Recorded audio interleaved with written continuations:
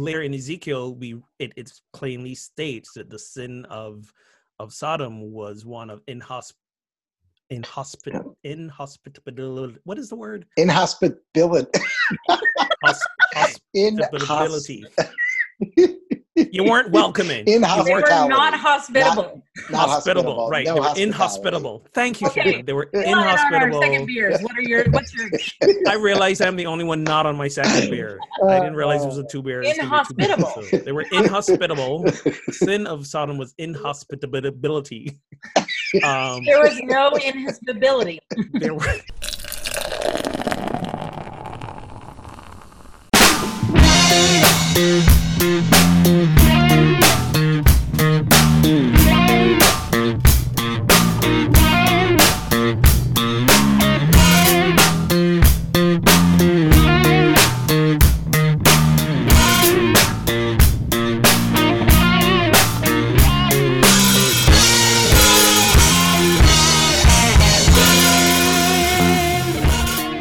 Welcome to episode 140 of Pub Theology Live, a weekly conversation of life and faith over a craft brewed pint of fine wine or whatever happens to be in your glass. Catch new episodes weekly as the Reverend Shannon Meacham, Ogun Holder, and a special guest address and engage what's happening through a theological lens, usually with a good brew in hand. Today we welcome back Rabbi Eli Friedman. Eli is a rabbi at Rodef Shalom in Philadelphia. His work includes social justice initiatives, adult education, working with young adults and young families. Rabbi Friedman, his wife Laurel, and their daughters Josephine and Nora, love those names, live in the wonderful Kensington neighborhood. Although you just moved, are you still in the wonderful Kensington? We moved next door. Okay. Literally next door. So they still less or more wonderful. It's more wonderful, isn't it? More wonderful. Once I'm able to find my headphones, it'll be even better. They enjoy dining out, live music, and home brewing, and he loves pub theology. So, welcome, Rabbi. Thank you. It's wonderful to be here. Ogun, I was thinking before you start, it doesn't feel like 40 episodes from that 100th episode, does it? Like, it feels like a lot more because that 100th episode felt like a really long time ago. It did feel like a really long time ago, didn't it? I know, I was like 40. Oh. It's only been 40. It felt like a lot more. Plus, we had to, the way you made us haul ass to get to 100. We trucked on through. Like just the regular pacing and the breaks and so on to stretch the time out again. Hey. So. You brought me on for a reason. That's all I'm saying. Yes. Well, it again, sometimes things on paper. All right. You, the listeners who also love us, can show your love by becoming a supporter on Patreon. Just starting at the shot glass level, a pittance, $2 a month. There are other 2 levels you can go on as well to get some extended interviews, some swag. And if you got the deep pockets and want to be a bartender, we will come do a live recording in your town. And no matter what level you sign in on, you will have access to recordings of the pre and post conversations we have. We just had an absolutely brilliant one with Rabbi Eli here about the name of God that cannot be named, and the true name. We actually revealed the true name, which exclusive. You know that. Pub Theology Live. Hey, it's your rabbi-ship. It's your rabbi-ship on the line. If you want to put that out there, that's on you. Okay. So yeah, we had a lot of Judaica going on there in that pre-show, and I'm sure it will be a fun post-show conversation as well. Visit patreon.com/ptlive to get started. Big thank you to our current patrons. We'll have some video clips up on all the socials, and you can join us, Twitter, Facebook, IG, YouTube, using the hashtag PTLive. That's all I got for you right now. That's all you got right now. Well, today we discuss some things that I don't know because I haven't read the questions. Part of why Shannon might be a little flustered. We talk about in the pre-show. So if you want to get in on that, I am. So we are celebrating my our oldest daughter's 12th birthday. Don't give it away because then they won't pay for the thing. Well, you can find out what we did if you are friends with me on Facebook or on our always a free option. Always a free option. So we're gonna find out. I'm gonna find out with you all. I think we're discussing Halloween, right? Yeah. And broad Halloween. Broad Halloween and hospitality. All right. So what are we drinking today, friends? Eli is our guest. You get all right. Go first. So for those on video, I got to show you this because half the fun is actually the can. There you go. I don't know how you can tell. So this is Sly Fox, a local brewery outside of Philadelphia, and the cans open up, and the whole thing comes off. What? And I'll move my camera for a second. You can see, and it's like you're drinking out of a glass basically, because the whole top pulls off. Shut the front it's door. Delicious. I love it. So I have a couple of them. They actually make a bunch with that same little top. But the one I'm drinking right now is one of my favorites, called the SRT Ale. SRT is the Schuylkill River Trail. Don't ask me to spell it, but Schuylkill is that's the river that runs through Philadelphia. And portions of this beer help to maintain this beautiful green space that runs along the Schuylkill River here in Philly and the suburbs. Nice. Ogun, Eli's got multiple beers. Why can't I have multiple beers? It's small, you know. Who said you couldn't? Did I say you couldn't? I don't know. I'm not sure where that accusation came from. I became a mama. It's the anniversary of my mama day. I should get more than one. I was the one earlier who said we should have pre-show beers and show beers and post-show beers. So I'm not sure where you were going with that. All right. I have a regular sized open can from the Captain Lawrence Brewing Company. It is called Autumn Blaze. There you can see some nice Halloween, Halloween theme. The portion of this beer goes to maintaining my sanity. So that's all we got. Which is also important. Also very important. Yeah. So I have a new respect for Brian for all those times he hosted and he had to go last with his beer, because I'm like, man, I really want to drink my beer. I am drinking a pumpkin. Oh, Dogfish Head. Dogfish. So it's one of our yearly favorites. I do love the labels with it's a pumpkin heads that are jamming. Nice. And, nice guitars and whatnot. So it's actually my first, I think it's my first pumpkin beer of the year. I've had a lot of Oktoberfest beers, but not pumpkin yet. It's officially Halloween season. It is officially Halloween. You know who has the best beer labels? Have you seen the beer labels on clown shoes? On who?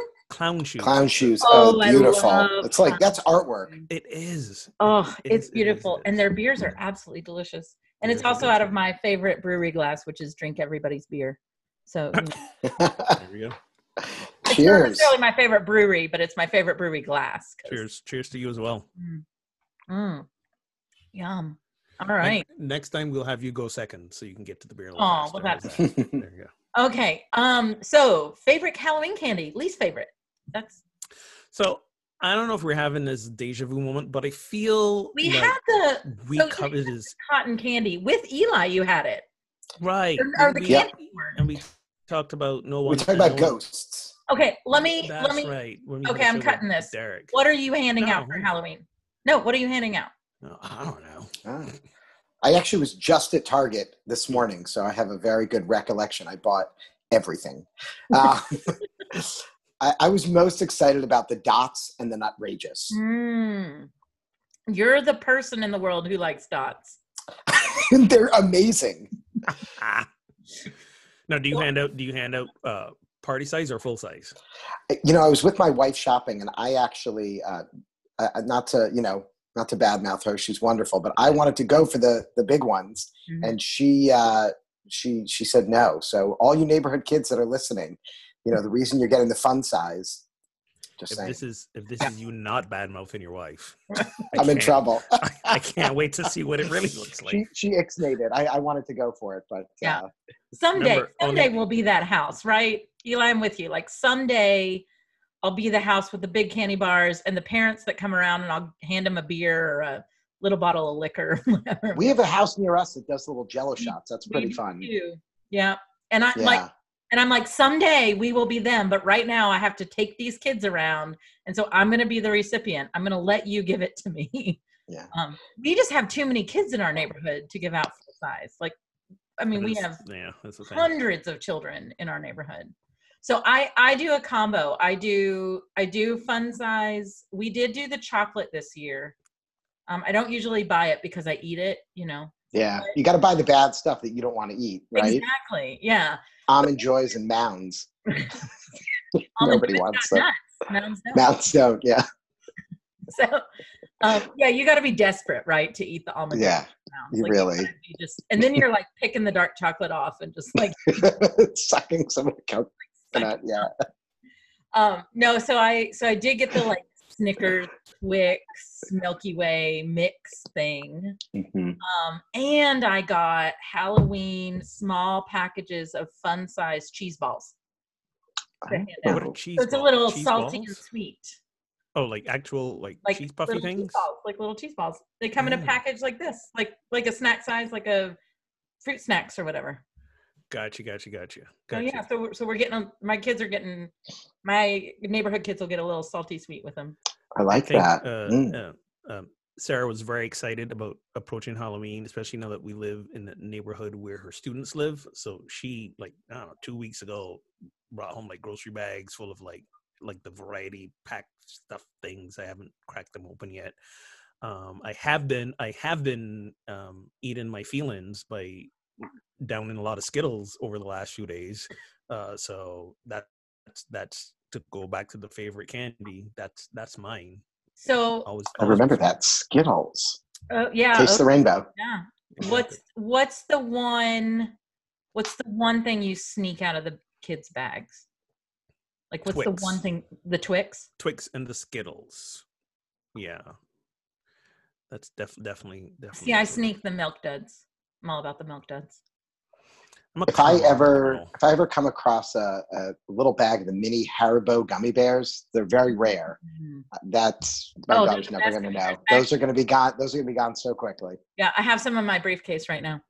I have no idea what y'all talking about, but that's okay. They're the gummy bears that come in the gold package. Gold bear, yeah. Yeah. Oh, they're incredible. They have to be in the gold package. I will. Don't get me wrong. I will eat other gummy bears, but like they are not that gummy bear. They're the top shelf gummy bear. Right, yeah. Exactly. All right. You know. All right, good. Well, I hope that if you, listener, are in the position of not having hundreds of kids at your house and are able to afford the full-size candy bar, I believe that our panel 100% approves of. I support that. Yep. It's a mitzvah. And if you have some beers in your, somebody brought some over and it's not to your taste, the parents will take them. Listen, we're not choosy on Halloween. We'll take whatever you give us. There you go. There you go. All right. So what is interesting to me, and I love that this question is here actually, because when you guys did kind of talk about ghosts and Halloween like a month ago. Yeah. So, and I listened to that episode, shockingly, because I was not on it. And Eli, you were talking about how, Christians, Halloween was originally a Christian holiday. Yep. And that's part of the reason why people in the Jewish faith didn't always practice it. And it was interesting to me listening because, and I was surprised Derek didn't bring this up on the show, he wasn't allowed to trick or treat as a kid because it was a pagan holiday. Even before it was Christian. Right. The OG, yeah. Yeah. So he like never trick or treated as a kid. I was really surprised that wasn't talked about. But oh, that's interesting. Our question is, what would you say to someone who believes Christians should not participate in Halloween celebrations? The day known as All Hallows Eve or All Saints Eve is celebrated on October 31st, the eve of the Western Christian feast of All Hallows Day. Begins a 3-day observance of All Hallows Tide. I feel like he went to the vault for this information. The time in which the liturgical year is dedicated to remembering the dead, including saints or hallows, martyrs, and all the faithful departed. So there's a little history. So what do we say to people who don't participate in the Halloween celebrations? Stop torturing your kids. Right? Like, I so appreciated your comment about it's an American holiday, right? Like, Yep, exactly. it's what it is. It's also, I think people put such a focus on like one day. And I had this. So my brother and his wife, my sister-in-law, is not Jewish, and for the first couple of years of their marriage with their little daughters, they didn't have a Christmas tree.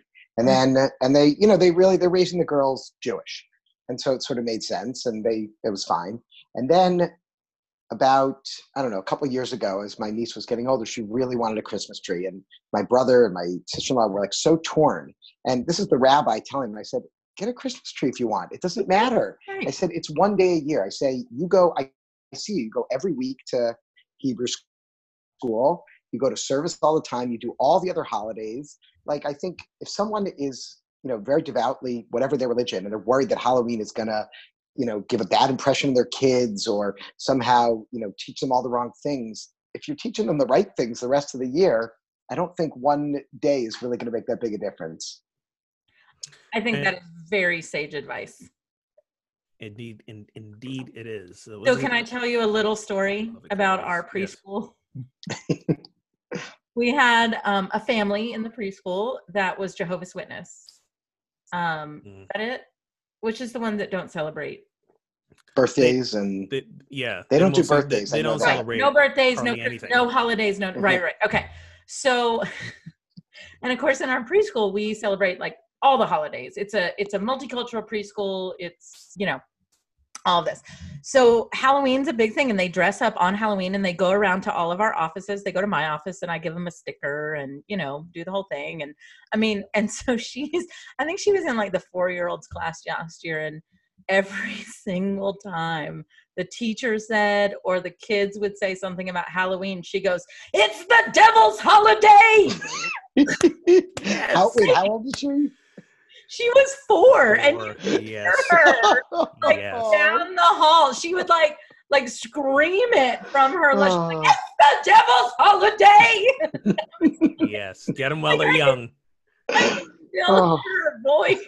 Oh my Lord. Her brother is now in the preschool, but he doesn't seem to be as charismatic as she was about proclaiming the it's the day of Satan. So growing up in Barbados, it was not, Halloween strictly wasn't observed in Barbados. But as I got older and, all American holidays started to, seep their way into everybody's global consciousness, this was the thing that the churches would speak out against Halloween. They would borrow from the very, not even traditional, just brainwashed fundamental movements who were like, Halloween's about the devil, and this is the day when apparently demons can come out and walk among us because everybody's dressed up anyways. We won't know, and we are putting our mortal souls in more vulnerable position by doing these things. And then you also have the old, urban legends of people sneaking things into candies to possess you and all that kind of weird stuff. So there was all of that going on around, in a place far away as Barbados. I even remember one time there was a cruise ship that was basically some kind of like pagan convention on a cruise ship or something coming through the Caribbean, and they didn't want this poor ship to dock in Barbados because the witches were coming on the cruise ship to Barbados to like that the island cruise you guys just took in February. Exactly, right? Not we weren't the witches cruise. Come on. But I'm just saying, so there was that level of like paranoia and misunderstanding about the event, about the holiday. And again, I always say to folks, like, please, if you care this much, please do some research and realize so many of these, safe Christian holidays are either connected to or pulled from these same pagan holidays that you think are, the devil's handiwork. Yep. I don't know. We this past Sunday at our church, we kind of messed with the kids' heads a little bit, because what we told them was, when you come in at the end of service, you will have baskets of candy that you will give to the adults, congregations. We kind of flipped its head and as a lesson of, it was kind of a lesson of being in abundance and flow. You give so that you shall receive, that sort of idea. Yeah. And so when I talked to the youth and family director afterwards, he says, they're just seeing the kids. There were some kids who were like, wait, we're gonna be given the candy? We're little children. We're supposed to receive all the candy. Do we get any? So this is not for us, is what you're saying. Like the poor kids, it took a while to get them, That's an awesome lesson, though. Lesson in gratitude. Great lesson. It was, and they came and they gave out a lot of candy, and they still had more than enough for themselves to eat, because we still had parents who were like, "We can't have you eating all the sugar." Right. Anyways, so it was fun to hear them trying to wrap their minds around, this is not how it's supposed to be. Right. But yes, it was good. It's interesting in making a decision for your family. If you're religious and you're trying to decide whether to do Halloween or not, even if you believe that there are sort of these negative, religious, satanic, whatever elements to the holiday, you got to lift up all the positive things of neighbors getting out, meeting each other, seeing each other in the streets. I mean, there's something beautiful about that I think most religions would lift up. And so, you've got to sort of balance it out in that way. Indeed. Now I think I also did a little deep dive researching and found out that All Saints Day was originally in spring, and the church moved it to this time of year specifically to piggyback off of Halloween and turn it more into a Christian festival sort of recognition. Interesting. Interesting. Well, Eli's point brings us to our scripture quote, which is from Hebrews 13, although this, like most New Testament, echoes lots in the Old Testament, but specifically one story with Abraham. Yeah, I had quite a bit to think about when you were talking about when I saw that.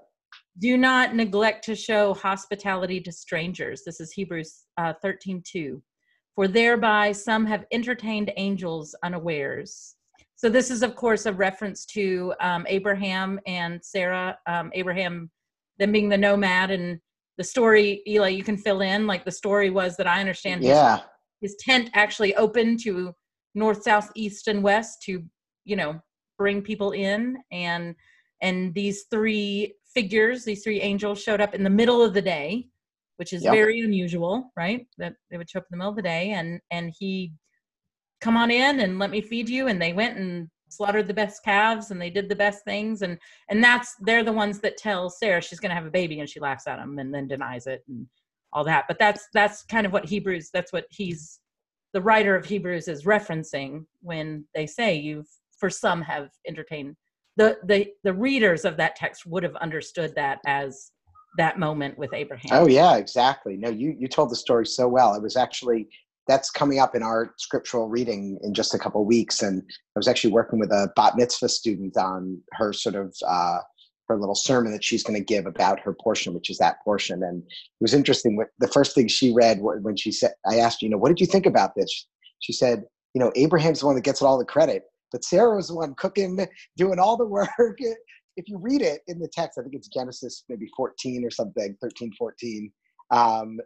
He immediately says, "Oh, come, let's sit down. Let me get you all this food." And then he yells to the kitchen, "Sarah, make him some dough. Damn patriarchy." Listen, I preach. Exactly. It's like this 13-year-old young woman was amazing. I preach this. She's going to be speaking truth to power in a couple weeks. I do the narrative lectionary, which is a fairly new lectionary series, and I preached it about a month ago. And it actually, I was thankful. One of the commentaries pointed that out, right? That the text says Abraham fed them this giant meal. Like it's all him. It's all Abraham's tent. Abraham, who's responsible for the hospitality back then? Right, and let's also be honest that it wasn't just Sarah, because they had many. Hagar, we know of, right? One of the maidservants and servants, and so the credit needs to go where credit is due. Sarah exactly, but serve this now and do this now, but the real work is being done. But nonetheless, right? No, the other thing to remember is that Abraham, right before this, has just circumcised himself at the ripe old age of like 90 something. And he's sitting there, cannot be very comfortable. And he jumps up to greet these guys. It's really something. That is something. That's a special detail right there. Let's be honest. I think it's rendered This is what you rendered get us when you have all a rabbi on the, rendered us and all all. speechless for a moment there. Like, So- whoa. I we've been making fun of Brian a little bit the last couple of weeks because of his disconnect between questions, And we are not going to stop with this episode. we're not going to stop making I'm just fun of kidding. Brian. I actually want to say that, like, I think this is a beautiful melding of the idea of hospitality at Halloween, right? Yeah. I love the idea that giving out candy on Halloween is actually an act of hospitality. Yep. I mean, yes, it's and any other cold time and during the year, people are ringing your doorbell, knock on your door.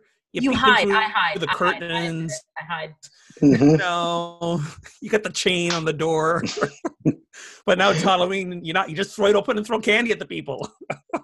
It's amazing for us to all be able to be like Abraham, have that wide open tent, once a year. It's incredible. No, I think it's great, and it really reminds me of the way, particularly, it's called something, and I forgive me for not knowing the term, but in Central American countries, I believe, they do an epiphany, a reenacting of the Christmas story, where two people are Mary and Joseph, and they go around for 3 nights or whatever, and they knocking and and then say no, and they reenact this, right? No, we're sorry, and they shut the door. No, we're sorry, and a lot of that. One of my readings for my doctoral class was on the kind of the Latin American reading of Scripture and how much they identify with that migrant movement in Scripture, the moving around in their culture. And I just think that's a really beautiful idea of being able to ask neighbors and answer neighbors. We joke so much about, not knowing our neighbors, or maybe knowing, like, literally our neighbors, right? But this is a time where you may be dressed up in costume that you actually have no idea who you're serving, right? Exactly. And when you think of it that way, it's really such a beautiful act. Truly selfless act. Exactly. Yeah. And especially if you've seen the prices of candy these days, like, it is. You got the king size, the full bars. Right. Like, really, I should save up all year and give the kids full bars. I get it. I'll do it next year. You're truly a good Christian. Give unto others as you would want to be given. I understand, Jesus. I get it. Halloween, the true meaning. The true selfless act, Halloween. The true selfless holiday. Exactly. So have you ever experienced a moment of genuine hospitality, or have you ever experienced hosting someone that you thought was going to be a burden that ended up being a real gift? I think that's... It's interesting. You were talking, Shannon, about sort of South America, and I immediately went to sort of like the Middle East when we were thinking about sort of hospitality. And I think, you think about that Abraham story, and they're in the middle of the desert. It's hot. I mean, if you're walking in the middle of the desert, you could die. Hospitality is not just a sort of friendly, nice, thing. It's life and death. And so I was thinking about when I lived in Israel, actually, my first year, and when I was in rabbinical school, one of our professors one day, it was a nice hot day, he said, I want you to go out into the neighborhood and knock on someone's door and ask for a glass of water. And in Hebrew, and like, it was a Hebrew class. He wanted us to like work on it. And I was like, this is weird. Like, if someone did this in America, they would be like, who are you? Why are you trying to rob me? They would hide in their guest room because that's the one they can see their front door from. And we did this in Jerusalem, right near the old city. And people invite you in and you start having conversations. And it was one of the most amazing experiences of hospitality that I've ever had. And obviously, I think there's something different. I don't know. I've seen this when I've been to Abu Dhabi, when I've been to Morocco, in a lot of Middle Eastern and I guess Morocco, North Africa. But there's a different sense of hospitality. And I think the climate may be part of that in some ways. So to your question, Shannon, about having hosting people, and it's maybe a burden that turns into a gift. Is it but isn't that every time you host someone though? Because when you Maybe have for people at your you. house, well, I mean, no, but think about it. Your routine is disrupted, right? You know, and whatever your routine may be, sometimes there's a need to entertain. You can't walk around the house like without a Naked? Is second that what you're beer. going to say? Right, Hogan? naked. Right, you can't walk. I got distracted by her getting a second beer. My Brought My to her, husband by the heard way. my cry. There you go. You can't walk around the house naked or as partially clothed as you would like. You I don't know, walk around the house naked. maybe your sex has to be quieter than usual. Okay, that maybe, yeah. Okay, so I'm saying, you know, it is a disruption to how you may normally do your daily living. In some sense, coming home is where you truly, you know, you take the mask off to keep the Halloween theme. You take the mask off. You take the rest of the world uniform you put on, costume you put on off, to whatever various extent you put one on to be out in the world, and you are yourself. And when, depending on who you're hosting or who's your guest, to some extent, there's still always a little bit more of that when you invite people in. And at the same time, where it turns into the gift is that in the midst of all that, you're still forming, almost forced to form a connection and interaction with them, because you want to find out what they're eating, and you probably do meals together, and you probably do things in the home together with these folks that you may not even have done with the people you live with all the time. So it does turn into more of a interactive, connective experience. But at the beginning, it's kind of like, yeah, we gotta shift things around, to accommodate with. And every time there's a shift in, there's an inconvenience. But at the same point in time, that's a good thing. That's right. That gets you out of your routine, gets you out of yourself a little bit. Well, and that's a good point, because even in our story, I admit that I've always kind of thought of, I mean, Abraham and Sarah just sitting around bored, right? Like, I mean, like he was running the whole farm, man. Right. You know? Like, there was flocks and work to be done and things happening, and people come to him. He's the patriarch of all of this, right? And right. And all that stuff still needed to get done. It isn't like that stuff stops. And so how do you get all this stuff done in the midst of? In my mind, he's sitting out in a lawn chair drinking a Mai Tai and, having a good time. And these three people appear and he's like, come on in. Like, I don't know. So it's a good point. I am definitely the person that if you are coming to my house, like, there is another level of cooking. There is another level of hosting. I am on, right? And I enjoy it. That is a genuine, Leighton, who's one of our regular guests, is, she calls, like, the guest bedroom is Leighton's room, right? She has spent a lot of time here.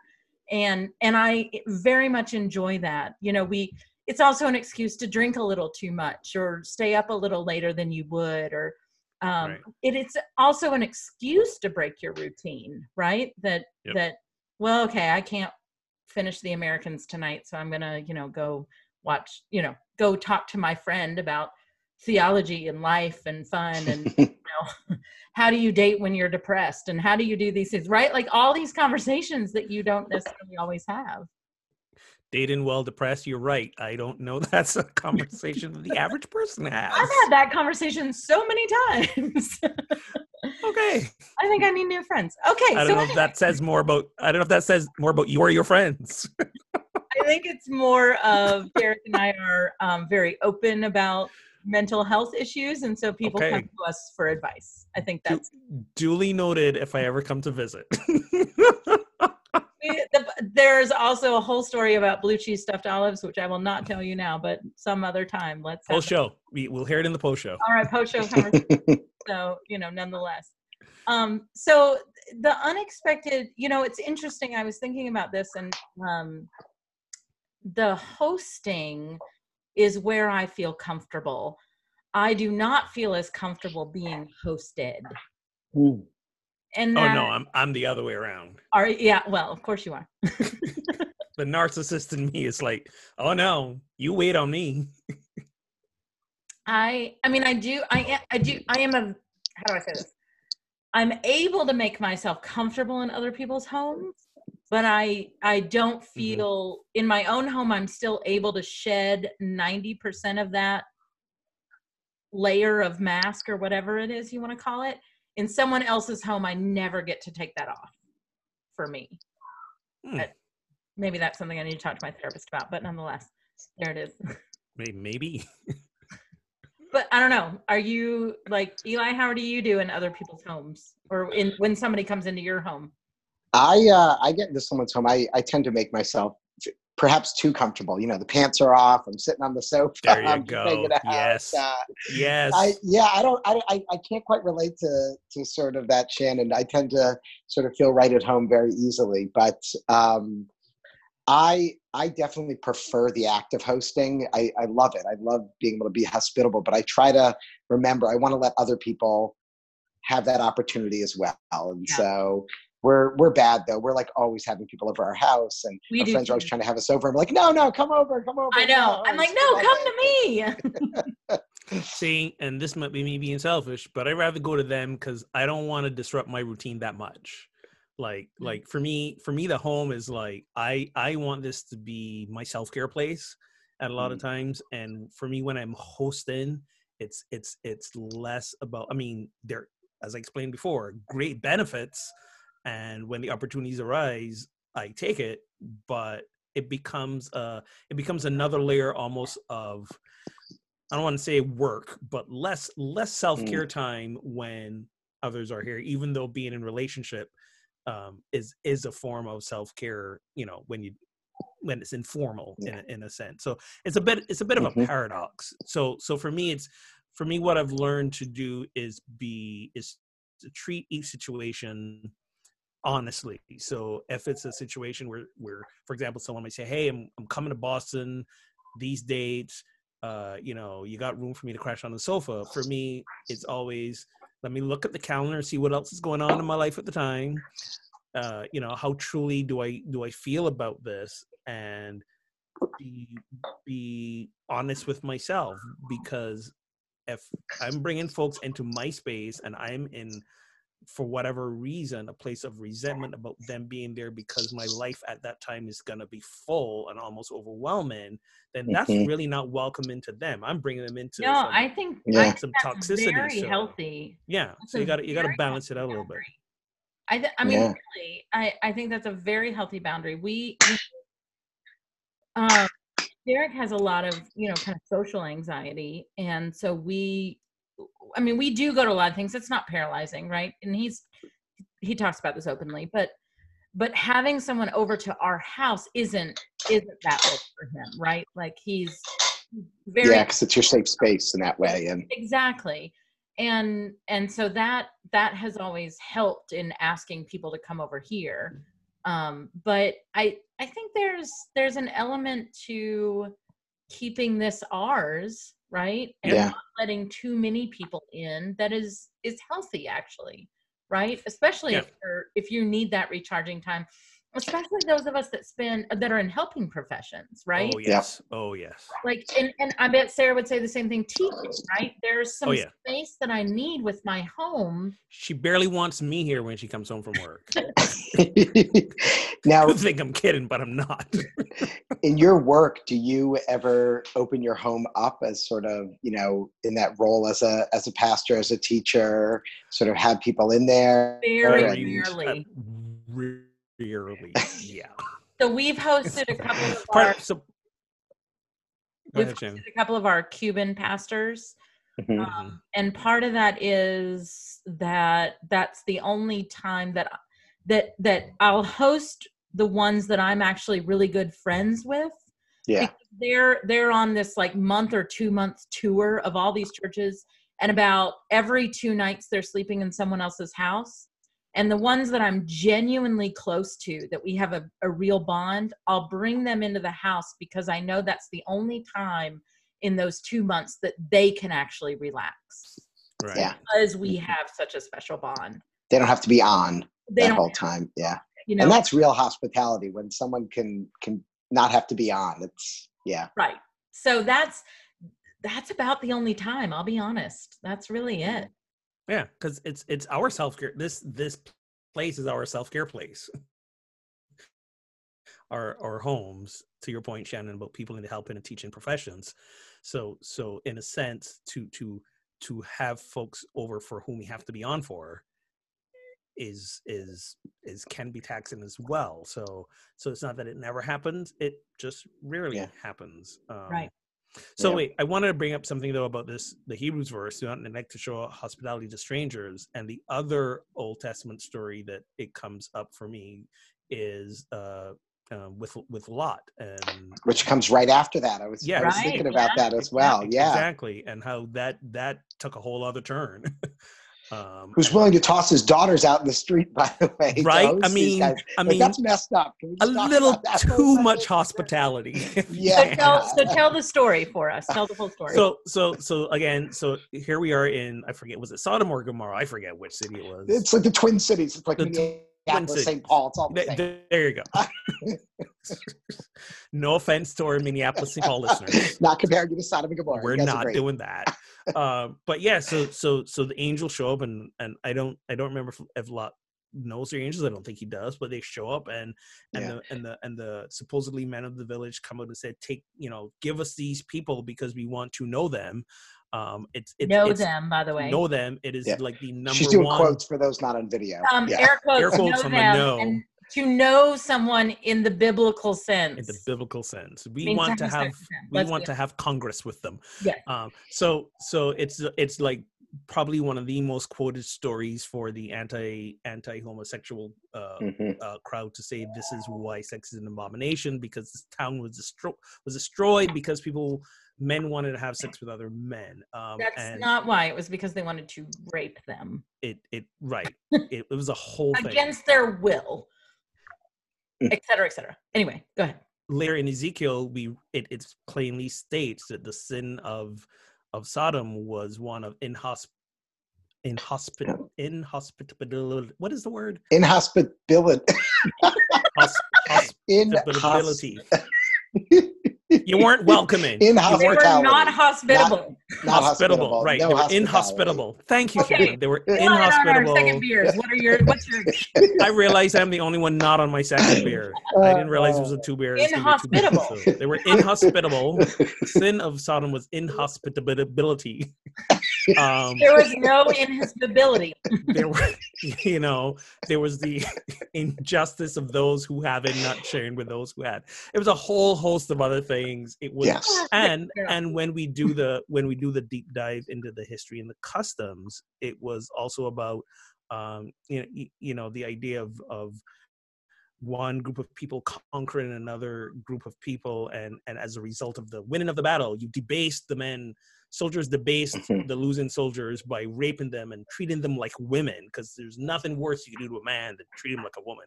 So there was that whole element of it. But these guys roll in. Lot hosts them. Lot takes the strangers in, refuses to give them over to the mob. As Eli stated, he even offered up his daughters to the mob. Right. And let's be honest, what is more hospitable than offering up your daughters? You know what?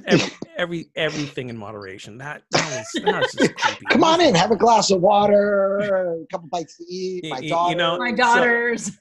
So interestingly enough, quick segue, Shannon. Interestingly enough, not sure where you're going here, Ogun. I know, right?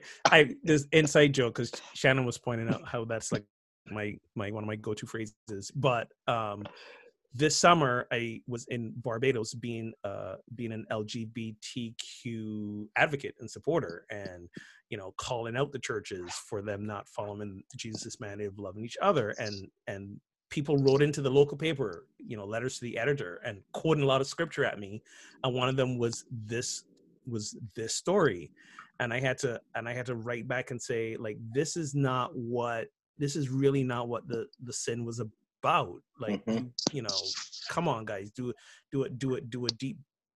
please do a deep dive on your biblical history, and so on and so forth. But here we go back to the story. So Lot does not give the strangers to the mob, And at some point, these strangers reveal themselves to be angels. The mob's Same paralyzed. angels that were just with Abraham. Exactly, same Right, angels. The mob's paralyzed, and I guess God's decided he's going to rain down fire and brimstone, destroy the cities. Lot and his family are allowed to escape. They said, don't look back. The wife does, and she turned into a pillar of salt. And Never understood that one. Let's Never put it either. out there. Neither. Like, I'm sorry. That seems a little harsh. Well, and I mean, again, this is one of my favorite stories because of Abraham's like negotiation, right? Like, Right? Like, I'll It's find amazing. 100 people. And God's like, all right, go find 100 people. And Abraham, Oh, but what if there were 5 less? Come on, God. You're going to people. destroy a whole city for 5 Right. people? What's Exactly. 5 people between friends? Right. Exactly. I call it the talking God back from the ledge. So- Yeah, like, well, and I love how it's often like Abraham question, or Abram, I think he is, I don't know. He's Abraham by this point. It's Yeah. Abraham, that Abraham questions God. I'm like, no. This is full on Shark Tank negotiation, right? Exactly. It's awesome. Like, no. I will bring. I mean, that's why. Oh, we lost you, Shannon. Which brings to mind the bigger question is like, okay, so if we employ effective enough negotiation tactics, are we changing God's mind, or is God setting up the whole thing to? I think God was. I think It was all set up. I think it was all set up, and God was placating Abraham. Like, what's Yeah. another day? Go have some fun. The text right before it, God says, should I reveal what I'm about to do to Abraham? Because Abraham is to be the father of great nations. Right. I think it was a test of the covenant. I mean, look at what happened with God and Noah. God said to Noah, I'm going to destroy the whole world. Noah was like, all right, cool. Have a great time, God. See you later. God said, Abraham, I'm going to destroy the city. Abraham's like, no, that's not cool, God. Like, and that's because I think God and Abraham, they're in covenant. They're in a different sort of relationship than people before that. This is the beginning. Let's not overlook the trauma that surviving the Great Flood caused to Noah. Dude has a few got off the boat, years, man. Has exactly like I That got we're a drunk. still dealing with these days. Exactly. I got to drunk out what I just saw and experience and survivor guilt and all that nonsense. I gotta, yeah. Not I cool, love that. God. Not cool, God. I've never thought of Noah getting drunk after the flood as survivor guilt. I like that. But why not? No, Right? I It makes so much sense. True. I have this image, and it might be because of the movies of the rain starting to fall, the ark door is closing, and people are like, "Oh shit, this is happening!" And they're running up, pounding on the ark door, let us in. Oh, dude, that's. And Noah standing there is like, no. I can't. I'm sorry. Like, the door's Absolutely. sealed. I can't do anything about it. And Well, he's and- watching hundreds of people around the ark drown. Like, that messes with the guy. And then It's a cute little story we tell our kids. Right. Sing songs then the about world it. dries up, and there's what left? There's these water-soaked carcasses everywhere. There you go. Animals, Exactly. plants, people. Like, yeah, he gets really drunk. That is the most human thing ever. Can't blame him. Like, I cannot blame him, and I cannot blame his sons either, or his wife, or his, Yeah. I don't blame Noah at all for any of And it that. had to be a little stressful with a bunch of animals wanting to run wild, and they're confined in. Oh my God, in can this you, boat. every time I preach the story, I'm like, Yeah. just for a moment, the smell. Like, we just, I never even like to take one dog on a road trip. Like, can you imagine? can we just talk about the smell for 1 minute? Because, like, at the end of 40 days, they, like, open a window. And I'm like, oh, Which is Yeah. basically, this all brings us back to why when trick-or-treating we need to be giving out alcohol Exactly. to parents, this is because why it's what we've parents had to need deal with. alcohol. Exactly. It's basically the same sort of dealing post-traumatic Exactly. stress, and Big. There's all these survivor wild guilt, the zoo smell, animals it's running all- around, exactly. going door to door, begging to be let in. Yeah. Yeah. And after all that, then I'm going to be like Noah on Halloween. I get it, man. there you Right. go. And then your kids become teenagers and turn into these angry, angsty, like blaming you for everything sort of creatures. And it's like, you wouldn't be here without us. Come on. Parenting, Well, man. I do. as we start to wrap up here today, I just one, let's not give out pillars of salt for Chris or for Halloween. What holiday are we on? For Halloween.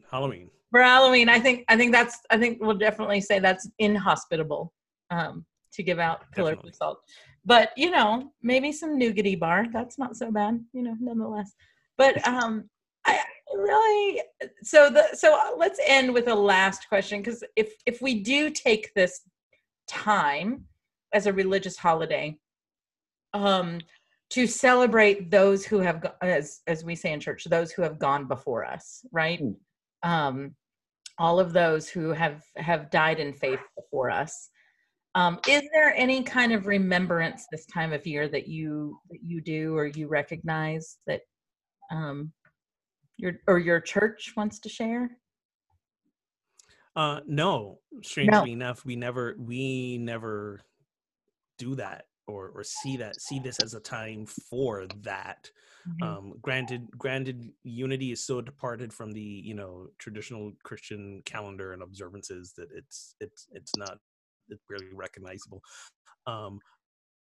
But we may do things like that around Memorial Day, so not just extending observances to those who died in serving in the military, but to all those who passed on. So we may extend it there, but not usually around now. And so there's no observance, right, of All Souls Day. We'll recognize Halloween. Halloween is kind of what we observe now, kind of like, for some, Mardi Gras is the big celebration, but for a lot of folks, maybe Lent kind of has a stronger implication, I think.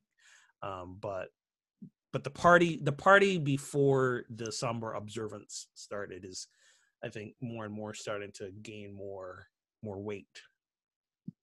Yeah. Elon, do you want? So in Judaism, we have it happens a couple times. Service called Yizkor. Yizkor in Hebrew means like remembrance, to remember.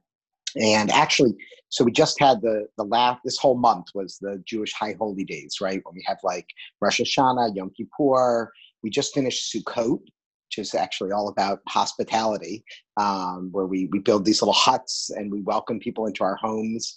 And at the end of Sukkot, the final service in Sukkot, we have a Yizkor service where we remember everyone who's died over just the past year. And it's a beautiful service. We do it at Yom Kippur as well. We do it at the end of Passover as well. And anyone who's lost someone that year comes to the services. We sing some special prayers. We read all the names of everyone who passed away in our congregation that year, or relatives of people that passed away in our congregation. It's a beautiful moment. So I think it's an important part of our tradition. That's nice. We don't, or actually the churches that I've served, so some Presbyterian churches do, but we really don't celebrate an All Saints Day. But it's a lot like what you just described when they do. It's people that died in the last year, and there's prayers and remembrance. I was recently watching, this is probably a topic for another day, but I'm a big Downton Abbey fan. I went and saw the movie and, all of that. And as I was watching the movie, I was rewatching all the show. And, I miss almost the bands so when somebody died, they would wear a black band on their arm. Mm-hmm. And I was thinking about it and just going, how helpful would that be, right, in life, if we still had traditions like that, where, I'm grieving and it's pretty recent, right? I live in Baltimore, and Elijah's coming death is really the representative, the House Representative Elijah Cummings. He was a Baltimorean all the way, 100%. And just the city's continuing, it's going to continue to mourn. I think as a country, we're going to mourn that voice in our House of Representatives, right? That sit-in that happened a long time ago, he was the first person to sit down and say, stop, enough. And just we've moved to such a moderate leadership, right? Things like that. And we've lost this ability in our churches, even we have a funeral service or whatever, but to remember that mourning and grief happens. It's a cycle, right? We've talked about that over and over again. And so I really love the idea of an All Saints Day or a day of remembrance that we don't always get. And maybe, you know, I think I would be pro untying it to the American holiday of Halloween. I think the two don't. But we should still have candy. But we still need, listen, because when you're mourning, you want to eat chocolate. Oh, I'm just saying that the next Skittles. day I shouldn't have to get up Or and Skittles. mourn my ancestors, right, or whatever. Like, well, I think we do still have the black armbands. We call it social media now. If you know, we can post and share to a wider community. Lift up those. Yeah, that we're doing yeah, that. but The problem it is last too long. Well, that's up to, for two reasons. One, that's up to the person who's posting. Just today, I made a post about, I went to see my daughter for Parents Weekend in college 2 weekends ago. And as much as that was an experience of joy and elation to see her finding her groove of making connections and living her passion and loving the city of Chicago, and it gave me so much joy. For me, it was a huge grief trigger, because here she is in this momentous point in her life, and her mother's not here with us to witness it. And I've been in that funk for over a week now.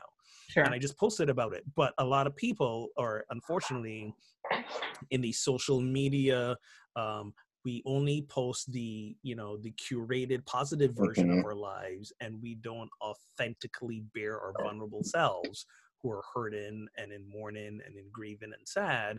That's not the norm on those platforms, but right, we can make it that, and right, and I try to do that.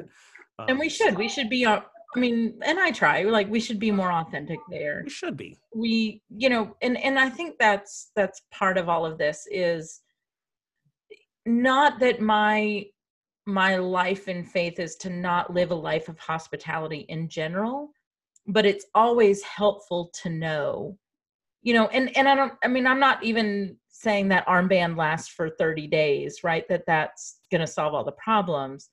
But I love the armband with the expression, bearing your heart on the sleeve, right? Right. That knowing today you need a little more tenderness and a little more love. Mm-hmm. Right? Like, that would be wonderful. And I wish that we would be more open to that, to say more vulnerable. Exactly. To say, I need to be hosted today. Right. Like, I need you to take me in today, just for this moment. Yeah. In Judaism, we have the Shiva, right? And people actually do, it's called the Kriya ribbon that they wear. Instead of rending, like literally ripping their clothes like they used to in ancient times, we pin a little ribbon on the mourner and we rip the ribbon, and then they wear it traditionally for that period of Shiva, the 7 days of mourning, when they're in their home. And the idea is that they're in their home or the home of the deceased, but they're meant to be hosted, and they're supposed to sit the whole time. People are supposed to bring food in, people are supposed to greet them, and it's that sort of reverse hospitality in that way. Exactly. And it's being vulnerable, allowing people to have the opportunity to help you. And I think, so as a parent going around trick-or-treating, I love that we're having this conversation. I want to keep all of this in mind, is that, every house I visit, I don't know the situation that those houses are in. Yep. I don't know the moments that they're in life, and I don't know what's happening.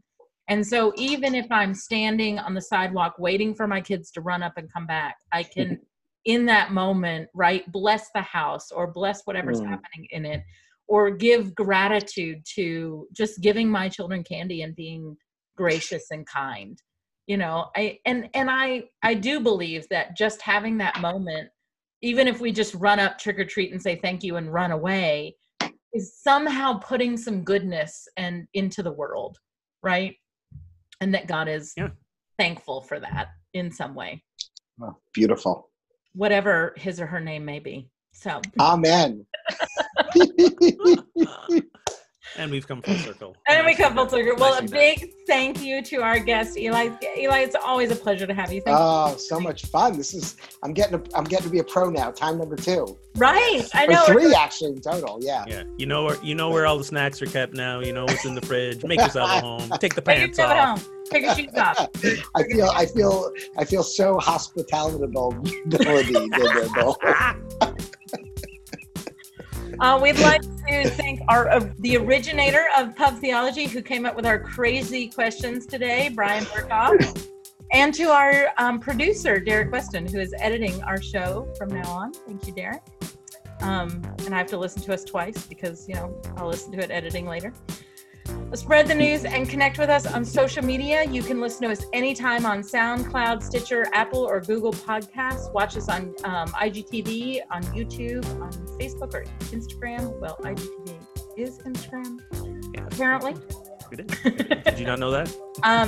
Instagram TV. I recently found that out. Oh, I'm dear. a little slow sometimes. Oh, dear. If you would like to find or create a Pub Theology in your town, go to pubtheology.com/directory. And until next time, friends, drink responsibly and keep those conversations